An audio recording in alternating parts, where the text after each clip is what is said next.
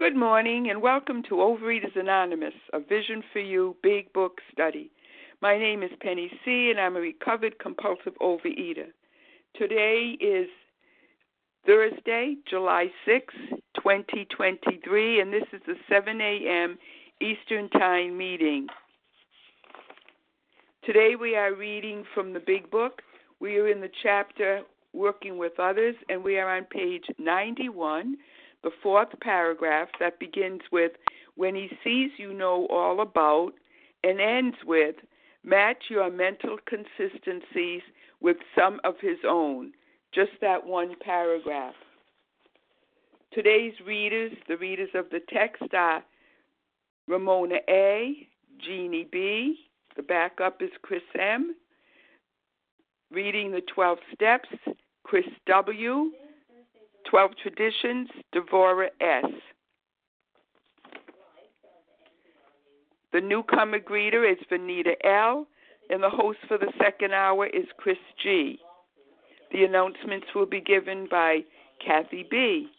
The reference numbers for yesterday, Wednesday, July 5th, are these: 7 a.m. meeting, 20,416. The 10 a.m. meeting, 20,417. So that's 20417 for the 10 a.m. meeting. OA's Preamble. Overeaters Anonymous is a fellowship of individuals who, through shared experience, strength, and hope, are recovering from compulsive overeating.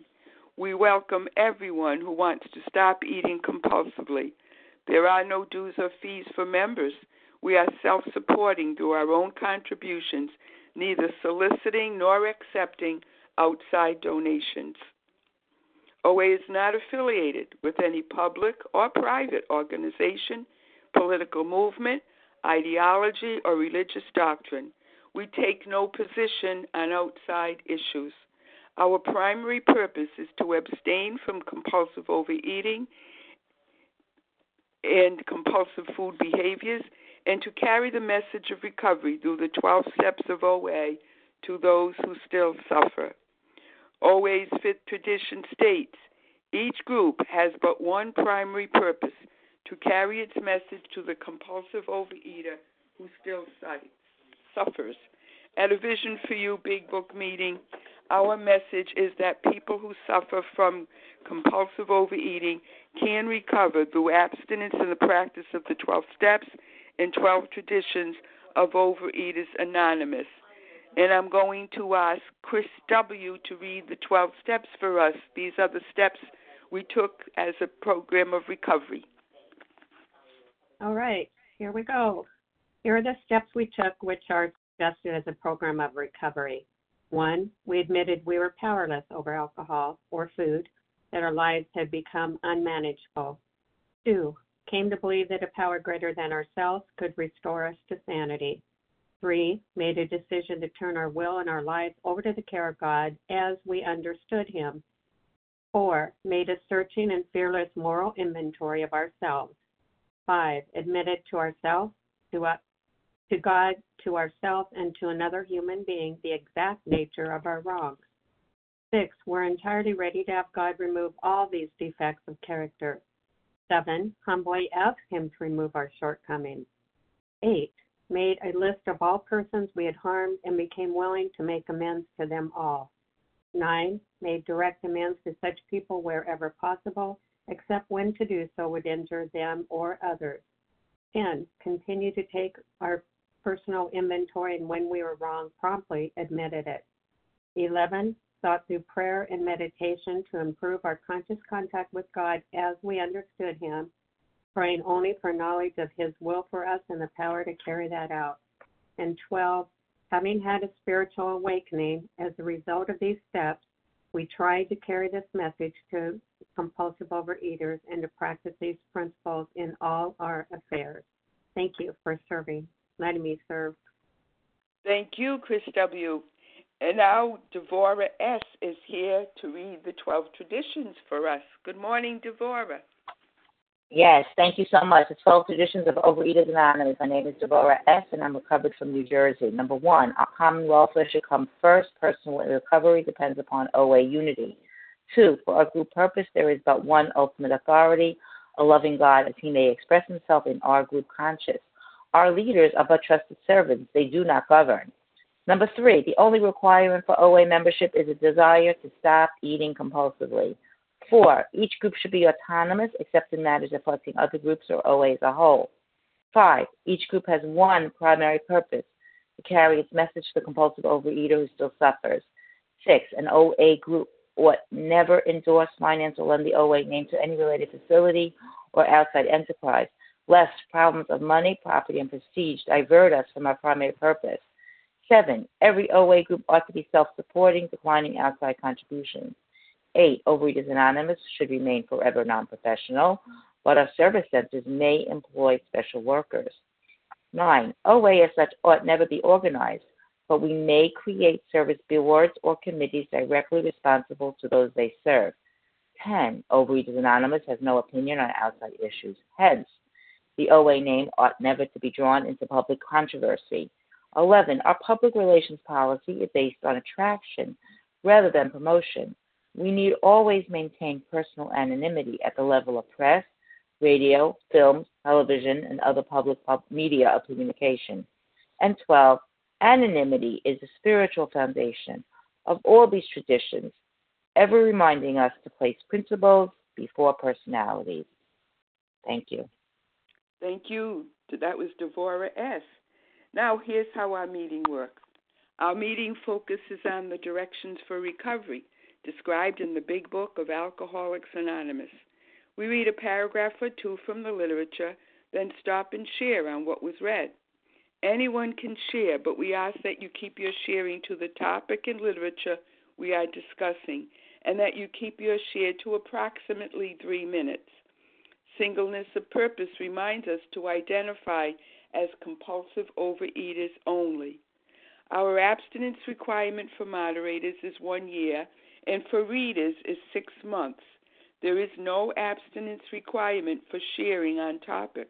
This meeting does request that your sharing be directly linked to what was read. We are sharing what the directions in the Big Book mean to us. To share, press star 1 to unmute. Once you are done sharing, please let us know by saying pass, then press star 1 to mute your phone again. In order to have a quiet meeting, everyone's phone except the speaker's should be muted. Today we resume our study of the Big Book. We are in the chapter Working with Others. We are on page 91, the 4th paragraph that begins with, when he sees you know all about, and ends with, match your mental consistencies with some of his own. And I'm going to ask Chris, let's see. Ramona A. Would you start the reading for us, please? Hi, this is Ramona A., recovered compulsive overeater in Vermont, and glad to be able to be of service. So, when he sees you know all about the drinking game, commence to describe yourself as an alcoholic. Tell him how baffled you were, how you finally learned that you were sick. Give him an account of the struggles you made to stop. Show him the mental twist which leads to the first drink of a spree. We suggest you do this as we have done it in the chapter on alcoholism. If he is alcoholic, he will understand you at once. He will match your mental inconsistencies with some of his own. So, when I read this paragraph, I said it's so clear in the description of an alcoholic, or in my case, a compulsive overeater. I have no problem describing myself with examples, exactly as the book is saying here, trying to relate to somebody else, and how baffled I was all my life because no one else in my family, or that I even knew, or even ate or wanted to eat like I did. Only in my adult life did I even have began to have the idea that, I had an illness. But by that time, I was really a shattered person, wondering why and what, and feeling the humiliation, etc. Struggling with my ego to stay afloat and trying every diet and failing always because of the mental twist. I could describe dozens of experiences of that mind trick, telling someone I didn't matter what snack they bought for a party, as I wouldn't be eating it, and then finding that in the end I had eaten most of it. So describing the disease in myself was no problem here, but we're talking about trying to relate to another compulsive overeater, or another person, I should say, who may or may not be a compulsive overeater. And I found people who talk in conversation, whether I'm standing in line or I'm sitting, meeting them, or even somebody I know, but starting to talk about how they have problems with food, and we kind of joke back and forth because everybody likes war stories, right? Quote unquote. The people who come home and talk about, what's happened. Well, it's so easy to talk in conversation about eating issues, so I just chat with the person and then try to relate as described here. And very often they will talk about themselves. They do relate, But when I get even a little more serious and tell a bit about how I am now, that this isn't the same anymore. And I can see they want the freedom, but they don't want the work of the solution. I don't really get into that, but I see the fear of changing is in their demeanor. So I really usually in most cases have to accept that I have just planted a seed and I'll never know if it grows.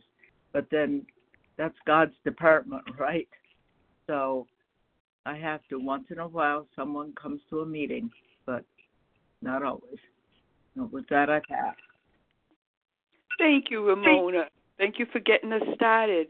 And now, before I take the names of people who would like to share on this paragraph, let me remind you that although we do value everyone's shares, we ask that if you shared in the last 2 days, so if on any of the Vision for You meetings on Tuesday or Wednesday of this week, that you hold back and let other voices be heard.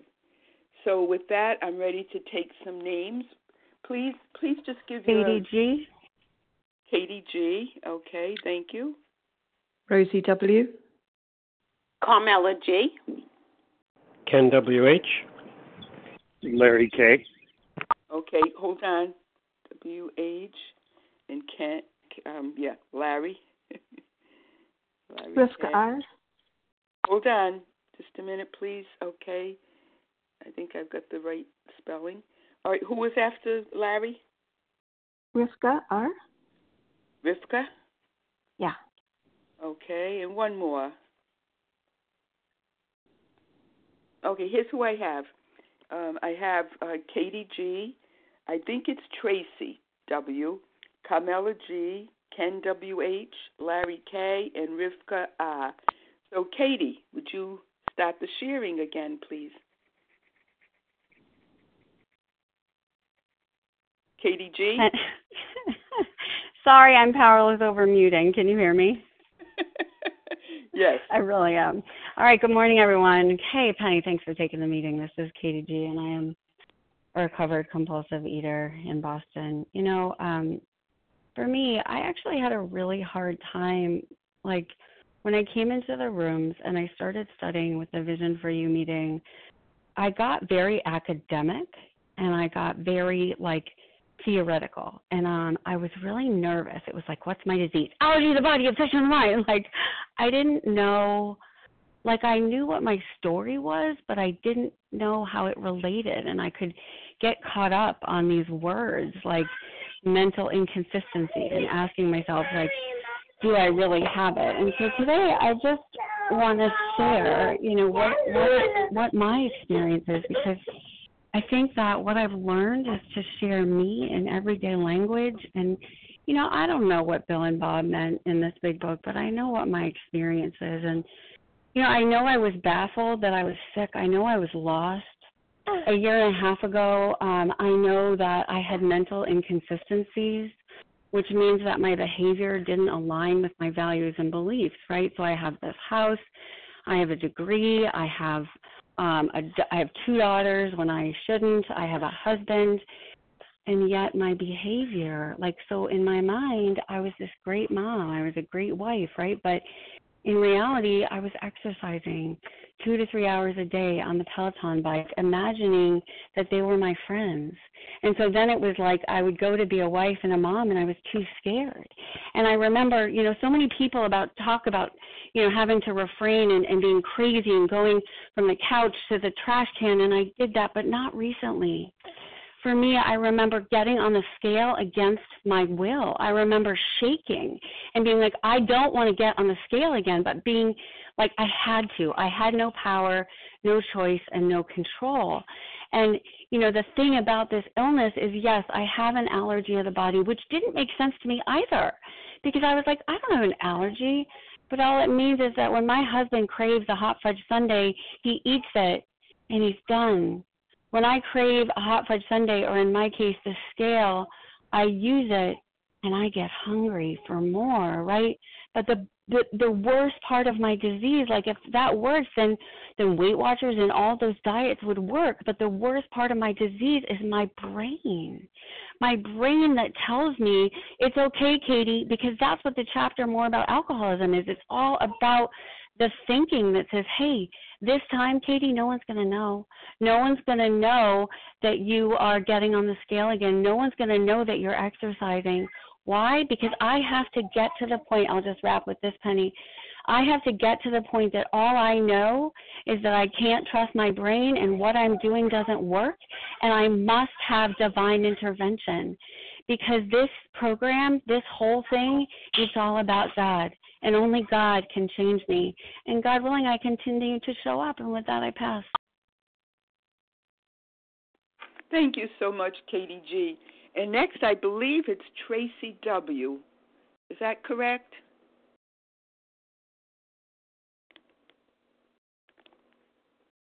Thanks, Penny. It's Rosie W. Would you spell your first name for me, please? Of course. R-O-S-I-E, Rosie W. Oh, okay. Thanks. Thanks, Penny, and everyone else on team. I can't remember what day of the week it is. Thursday. Very grateful. This is one of many paragraphs that makes me quite emotional. There is a very dark magic working with newcomers and being reminded of the sheer desperation of my life before recovery. And this paragraph, it reminds me of that beautiful ending. Excuse me, Rose, I'm not hearing you very clearly. Begins when one alcoholic talks with another alcoholic to experience strength and hope. I was 12 steps by another recovering addict, but he wasn't a member of Overeaters Anonymous. And I went along to my first meeting because I didn't know what else to do. But 10 minutes in, I was frightened, I was lonely, I was identifying out at the speed of light. And at that point, a wonderful thing happened. A man walked through some French windows. He was late for the meeting.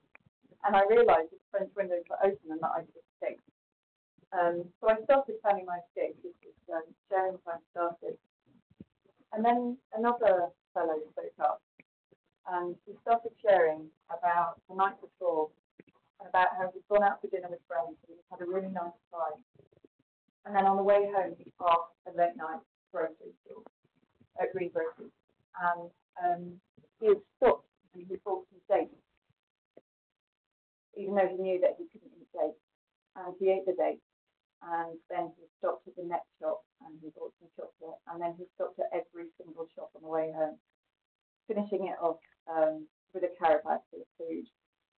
And that man stopped me in his tracks. I had never in my life heard anyone talk about food and about eating in the way that I did, like that before. And I ended up staying for the whole meeting. And God spoke to me through that man.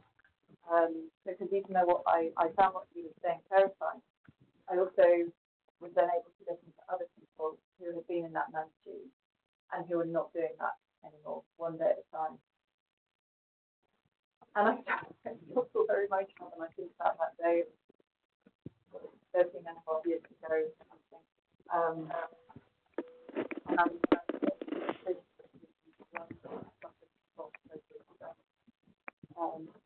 did for me. It saved my life.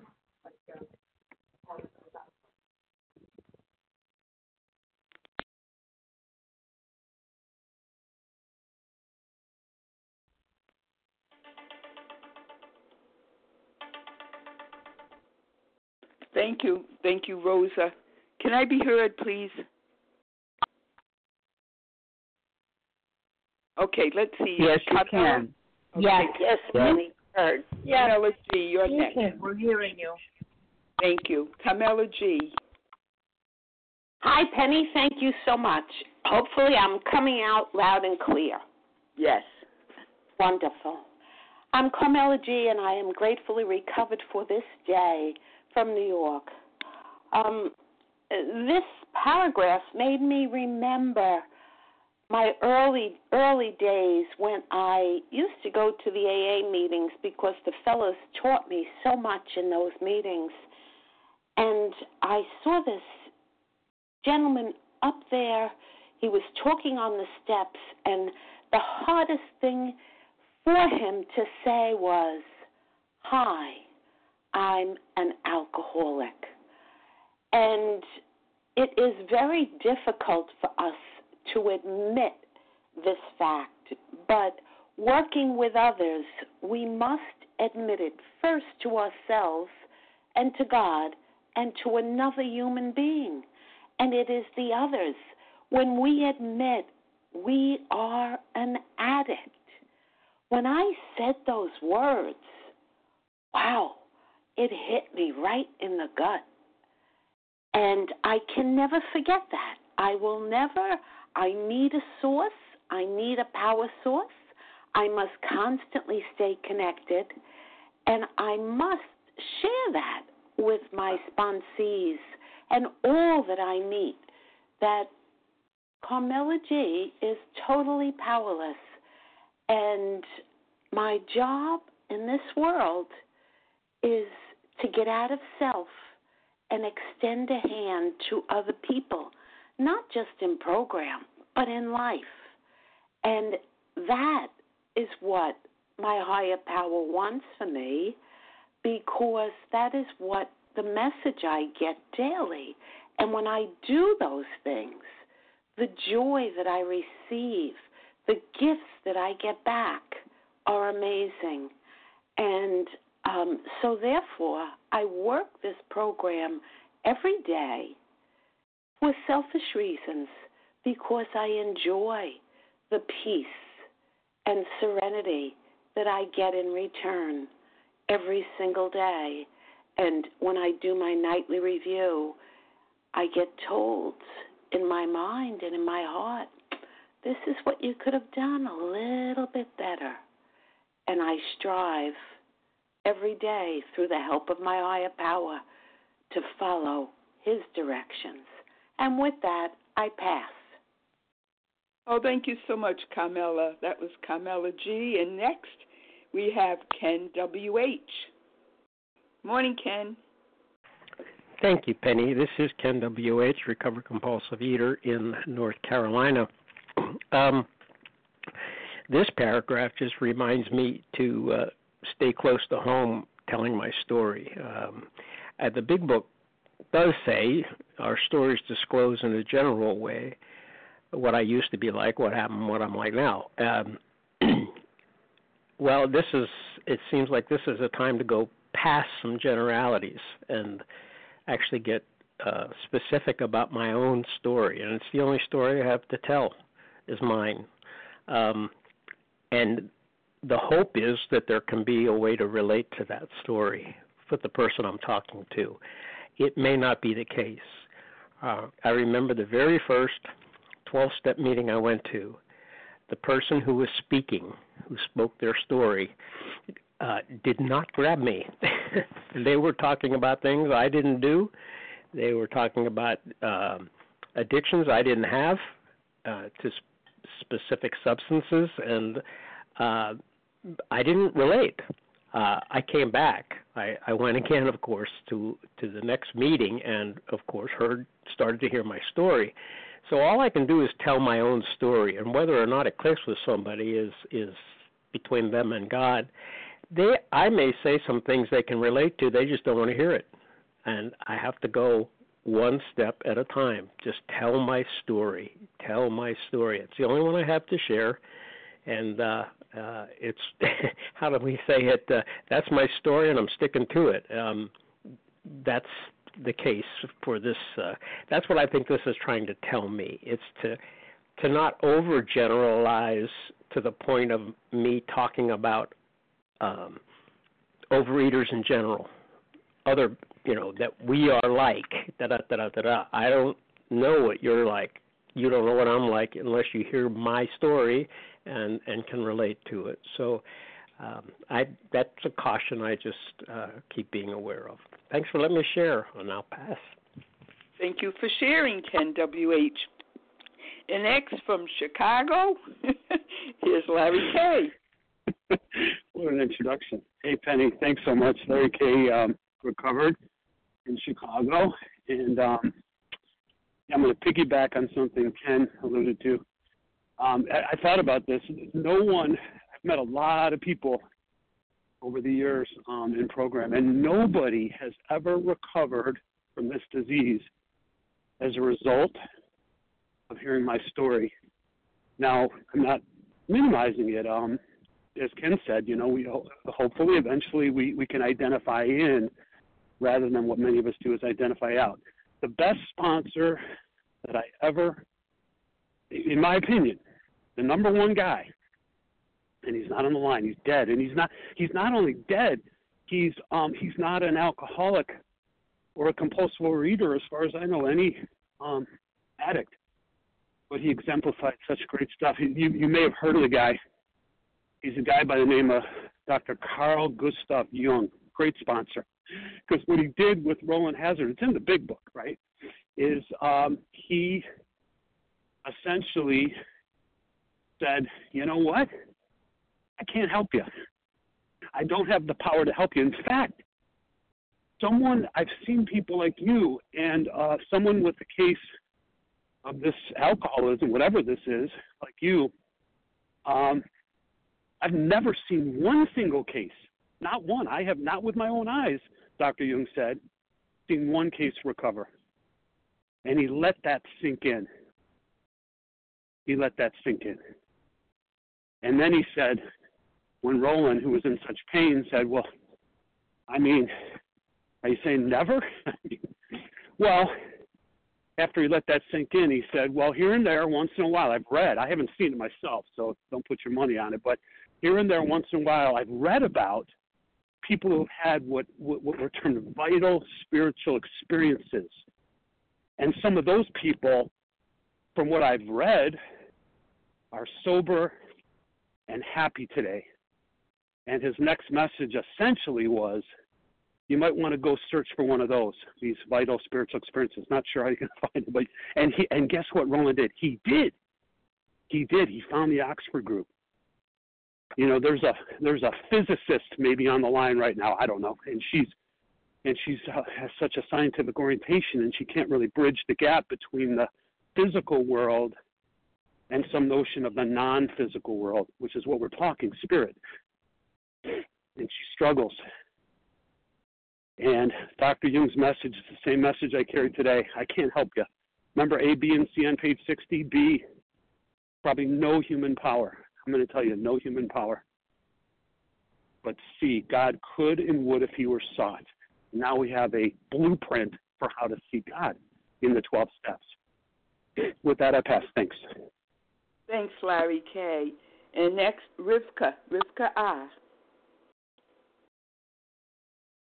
Good morning. Good morning. Thank you so much, Penny, for your service, and everyone on the line. Rivka R., recovered compulsive overeater in Baltimore.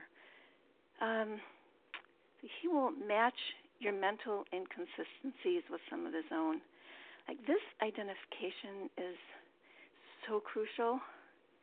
I need this identification, and I'm the only one, being a compulsive overeater, that can understand another compulsive overeater and have them identify with me. I thought, when I was growing up, that everyone just felt like me and just controlled themselves better. Like, I had no clue what it meant to be wired so differently from a normal eater. I knew my relationship with food was crazy. I remember being obsessed from the time I was 5. Like, it's the only thing in the whole world that ever gave me any relief. I literally used to think, this is heaven, a bag of chocolate and a good book, like, that's heaven. I hid food under my bed, I snuck food and binged in secret, and there was a thrill knowing that I had this stash and that I could just binge in secret. And I remember when I was 15, I wrote a letter to my brother, and I remember the line that I wrote about the food is just an obsession, but I had no clue that meant I was wired differently. It says the body of the alcoholic is quite as abnormal as his mind. So the first meeting I walked into at 16 in San Diego, California, was with this thin woman on the stage and a room of 200 people, and she was talking about, she was a drug addict and an alcoholic and an overeater, and I got scared. I ran out. And 21, I tried again, and the leader handed me a food plan, and I looked at it, and I thought, well, I can't do this, and I ran out. And I tried again 10 years later, and a person told me, I haven't eaten a chocolate chip cookie for 6 years. Well, I could never do that, so I ran out. At 33, I was so desperate. I walked into a meeting, and it was the first time someone actually pulled out a big book, and they opened to page 52, and they read the bedevilments, and they made an identification for me. It was the first time I thought, oh, there's something here that can help me. So, this is so important. I know that if somebody identifies with my experience in any way, with the hell, the uncontrollability, the not being able to stop, the just not being able to live, to be happy, then, and they are an alcoholic, they'll understand it once, they'll get it, and then I can make a difference. If they want to have a conversation about that, if they would want to have the freedom. I remember someone used the word freedom. I said, well, why do I have to do this? And they looked at me and they went, I'm free today. And I just went, whoa! It's just so amazing that we can all be here for each other and we know our experience. And I know that I can't compare. That's time, Rivka. Okay, I'll just end with this. I just have to accept and respect that my wiring is different, and that the light that I bring into the world is through this struggle that I have. And I just being able to be in a place of acceptance and happiness today is just such a blessing. So have a great day, everyone, and I pass. Thank you so much, Rivka. That was Rivka R. And I'm ready to first, let me remind everybody where we're reading from today.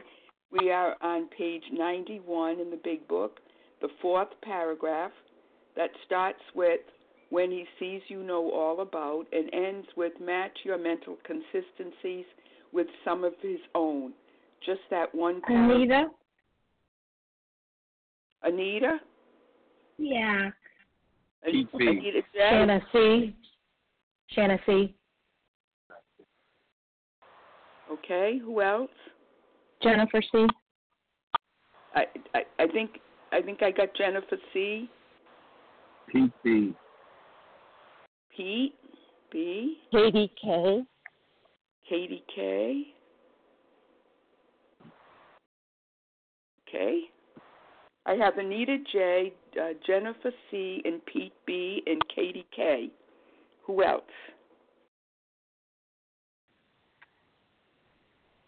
Donna K. from Ohio. Donna K. And who was after Donna? Shanna C. Janet B., I think New Jersey. Okay, so this is the lineup for now. Anita J., Jennifer C., Pete B., Katie K., Donna K., and Janet B. So, Anita, your turn. Thank you, Penny. I was kind of, I guess, jumped the gun a bit. This is Anita J., and I'm in Massachusetts.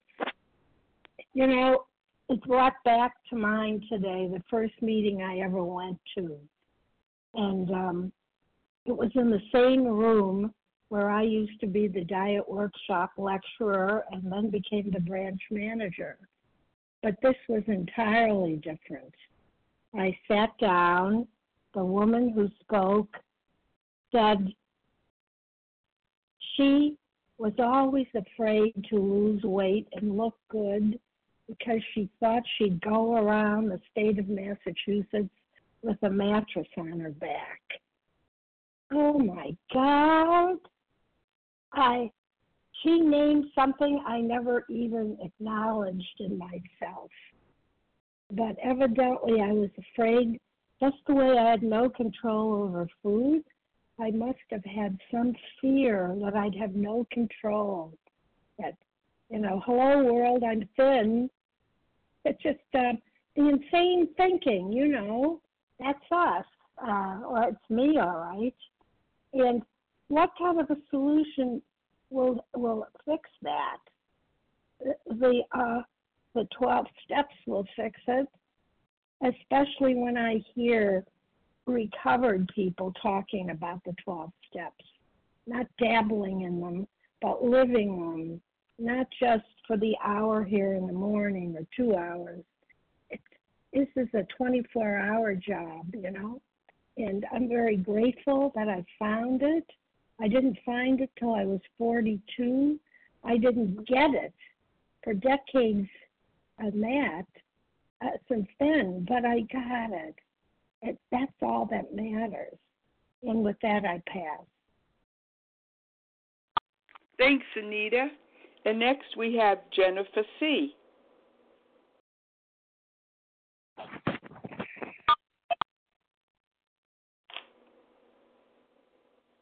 Jennifer? Hi, so sorry. Good morning. This is Jennifer C. Can I be heard? Yes, good. Thank you. Okay, thank you. Just want to say good morning to everyone. Thank everyone for their shares. Thank you all for being here. Couldn't do this without you. This is Jennifer C. From Greenville, South Carolina. You know, this reminds me of the first paragraph of More About Alcoholism when it says that, actually it's the second paragraph. It says that the delusion that I'm like other people has to be smashed, right? This is the first step in recovery, that I have to fully concede to my innermost self that I'm the real deal.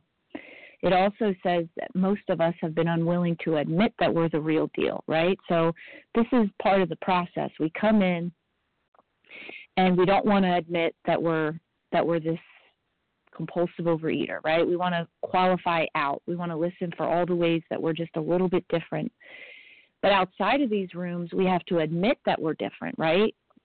We have to admit that we're not like these other people outside of these rooms. But then we come in here and we have to admit that we are.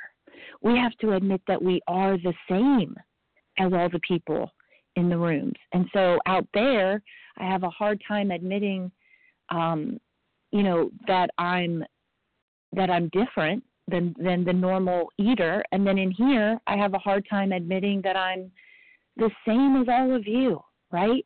And it's a process because I don't want to admit it. That's what the first paragraph says. Like, I don't want to admit it. And I spend my time trying to prove myself different in every way possible. I spent over a decade of my life trying to prove that I wasn't one of you. And the freedom comes when I surrender and I say, you know what? I have to do all the same things that these people have to do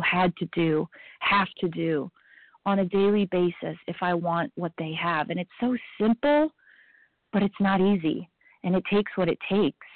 And, you know, this, it says, he will match your mental inconsistencies with some of his own, which then reminds me of that mental twist, right? Like, I had a much easier time admitting powerlessness over that first bite. Like, it was so evident. I couldn't deny it. It was just clear as day. Like, okay, once I eat any amount of sugar or any of my binge foods, like, game over, I'm on a spree. I got it. I see it.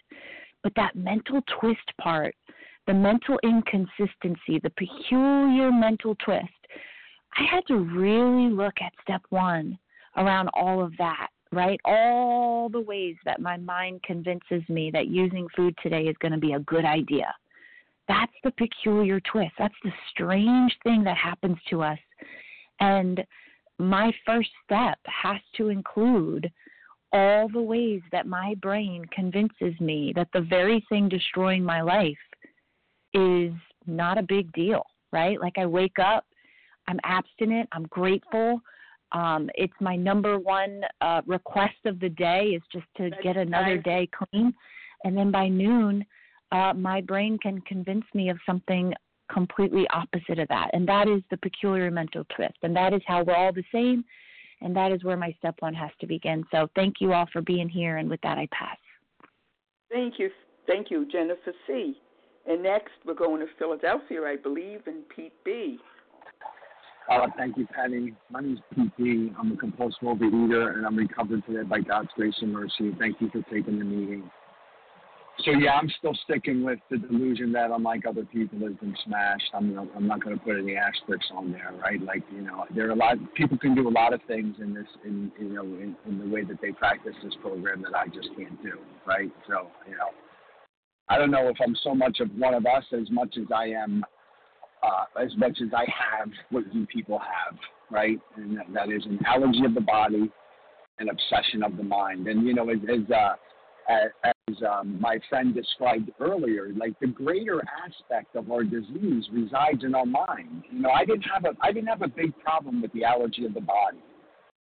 You know, but by the time I got here, I had already been around the block in different, you know, functions of Overeaters Anonymous, and, you know, if I decided to eat, you know, if there was one cookie, I wouldn't eat it, because I knew if I had the one, I would have to have 50. You know what I mean?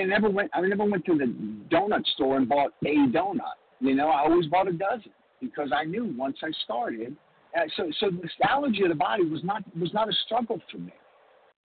What was a struggle for me was what our book says, the greater aspect of the disease, right? The mental twist that always precedes taking that drink, that the mental twist that regularly minimizes the significance and the severity of this condition, right? The fact that in spite of all of the other things that I happened to approach and accomplish, this was one thing that I'll never be able to master. This was one aspect of my life that I'll never be able to have under control, that I'll always have that physical condition regardless of how much I learn about it, how much I practice better codes of morals and better philosophies of life, that I'll never have the mental capacity to make a decision like, this time is for good, I'm never going to use this again. I'm never going to go back to those substances. Right? That didn't cut, like the fact that I've been restored to sanity, that came as a result of working the steps, clearing away the records of my past, but most importantly, by developing a relationship with a power greater than myself that has restored the sanity. Right? It's not because of my new code of morals and better philosophy. And this is what in this paragraph it's talking about. We need to describe to the new person the mental aspect of the disease, the thing that, regardless of how significant my failings were and magnificent, you know, how fat I am or how skinny I am now, right? At some point in time, I always made a decision that this time is going to be different. This time I'm going to be okay. I've learned enough about this. I went to enough classes. I've been to enough meetings. And if you have this condition as described in this book, there's never going to be enough information. We're always going to have that mental condition that one day is going to minimize it and say, you know what, I've done it long enough. My body fat's at the right percentage point. I've chaired enough meetings. Right? Let me go for this. Let me stop reading the ingredients. Let me stop going to any lengths, putting my plan together. That's time, Pete. Thank you, Penny. We got a pass. Oh, thank you. When I say that's time, it just means wrap up. So thank you, Pete. Katie K., I have you for next. Good morning. This is Katie K. in Florida, and I am gratefully a recovered compulsive overeater. And thank you for your service. You know, one thing I do always try to tell sponsees, you know, no matter what stage they're in. I mean, if they're bulimic, you know, I can talk about that stage of my life. If they're grazers, I can talk about that stage of my life. I think I've been through a lot of different stages, but to talk about what went on inside, you know, how I was so baffled, and how I just believed that I needed to try harder. You know, I had the willpower and everything else, so why wasn't this working? And so because I would come home and eat like an animal, you know, and I thought, I have to hide this part of me. And so there were like two of me, you know, and I would come home, you know, not knowing how to live life, you know, maybe full of anger, have people that took advantage of me, maybe yelling at myself, the self-recrimination and the yelling at myself for how, you know, what I said or what I did. You know, I was a teacher, and I would come home and you know, I was never good enough. And so those loud screaming voices in my head, you know, the thing that would soothe it was food. And I didn't understand that. You know, I just thought I had to try to be more perfect as a person so I wouldn't have to yell at myself.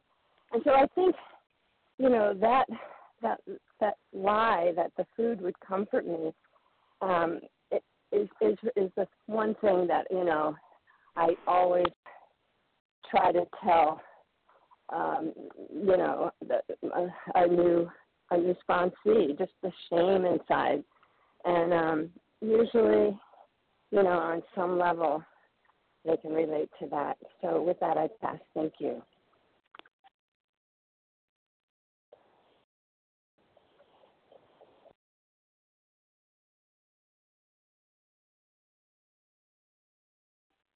Donna Kay, good morning. Hi, good morning. Donna Kay, recovered for today in Ohio. Every morning when I wake up, I must understand, accept, and identify in that I still wake up as a compulsive overeater. I'm very grateful for program. It's made a big difference in my life. But it's always going to be there. It's not going to go anywhere. The part I'm the most grateful about is that I've gotten some freedom in my life. You know, I've tried everything. I've tried a lot of things. And having that burden removed, you know, that I have to come up with the answer for this disease that I have, it's been a great burden to be taken off of my shoulders and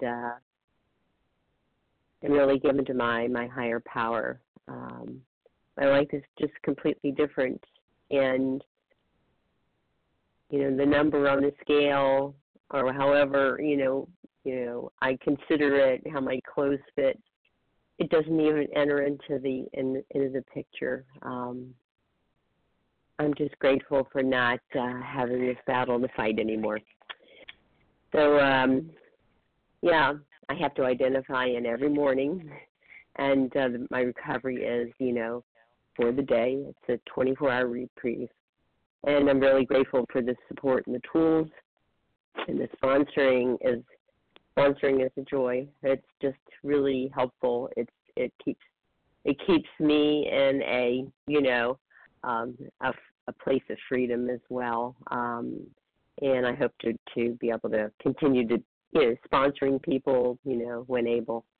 So anyway, thank you so much for letting me share, and I hope everyone has a good day. Bye. Thank you, Donna Kay. And now I don't know where my ears were, but I said the wrong name, and I got some help. The next person that wants to share is Shanna. Good morning. Thank you, Penny. This is Shanna C. from Tennessee. Thank you for your service. This is, again, I'm Shanna, a grateful, recovered, compulsive overeater from Tennessee. It's a miracle for my life through God's grace. I get choked up trying to not get emotional. I hate it when I do that. But when I read this paragraph, I think back on my own experience and how the woman that I called on the day that I had hit a bottom like I'd never hit before, and she was there. And she shared her experience and how I identified. And finally, there was someone who understood. Although I had been in and out of OA for a while, and I did identify with a lot of people, but for whatever reason on that particular day, it was like all bets were off. I was laid wide open, and I felt at that time that I had exhausted every single mental, physical, spiritual possible solution, medical, whatever, for this thing, and I was absolutely doomed unless a power greater than me changed me into a different human, because there was no way I was going to be able to stop feeling the way I felt around food, thinking the way I thought around food, and eating the way that I did. I tried everything. And, recovery begins with one compulsive overeater helping another, and it was that connection somehow. The magic had happened. I don't know. I had become entirely willing to do whatever it was I needed to do, and she was there, and she shared her experience, and I identified, and I was so grateful.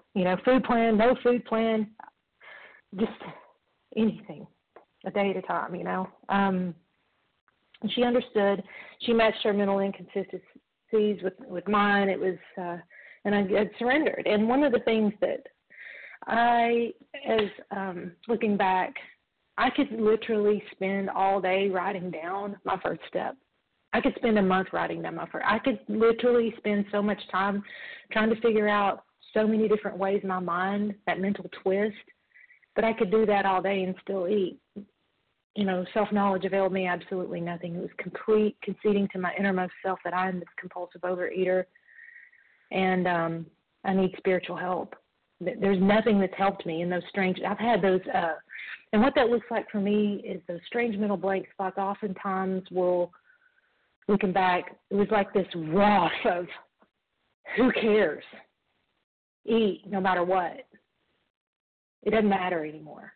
And I have no power over those thoughts, and I have no power over my actions. I have to have a buffer in there, something inside me or somewhere to keep me from acting on that thought. Those thoughts will come, but thank God for these steps and that connection with the God of my understanding that literally keeps me safe and protected from myself. Grateful I get to be alive. I get to eat awesome food today. Grateful I get to be healthy and happy today, and see miracles happen in my life and in the lives of others because of this program. And thank God for complete defeat, right, today. That's all I have. Thank you, Shanna C. We have 1 minute left if anyone wants to take that 1 minute. Otherwise, we'll go to the closing. Marion H. Marion H., go ahead. Okay. I just need to say that I'm in vision and OA a very long time, and I'm nervous about sharing. So for 48 days, I have been in denial. Me being an overeater, I finally realized that God and the program can help me, and I have to work every day very hard to talk to other compulsive eaters, read, write, meditate, and only then will I have sanity in my life, and the shame, with God's help, will diminish. and be able to have a food neutrality with God's help, my sponsor, and praying and just working this beautiful program. And I thank all of you for being here there, and have a beautiful, blessed day. Thank you so much, Marion H. We're glad to hear from you. And so with that, I want to thank everyone who shared today, everyone who helped put this meeting together, and everyone who attended. Please join us for a second unrecorded hour of study immediately following closing. The share ID for today, Thursday, July... Stop. Okay, excuse me. The share ID for today, Thursday, July 6, 2023, 7 a.m. meeting is 20,419. That's 20419.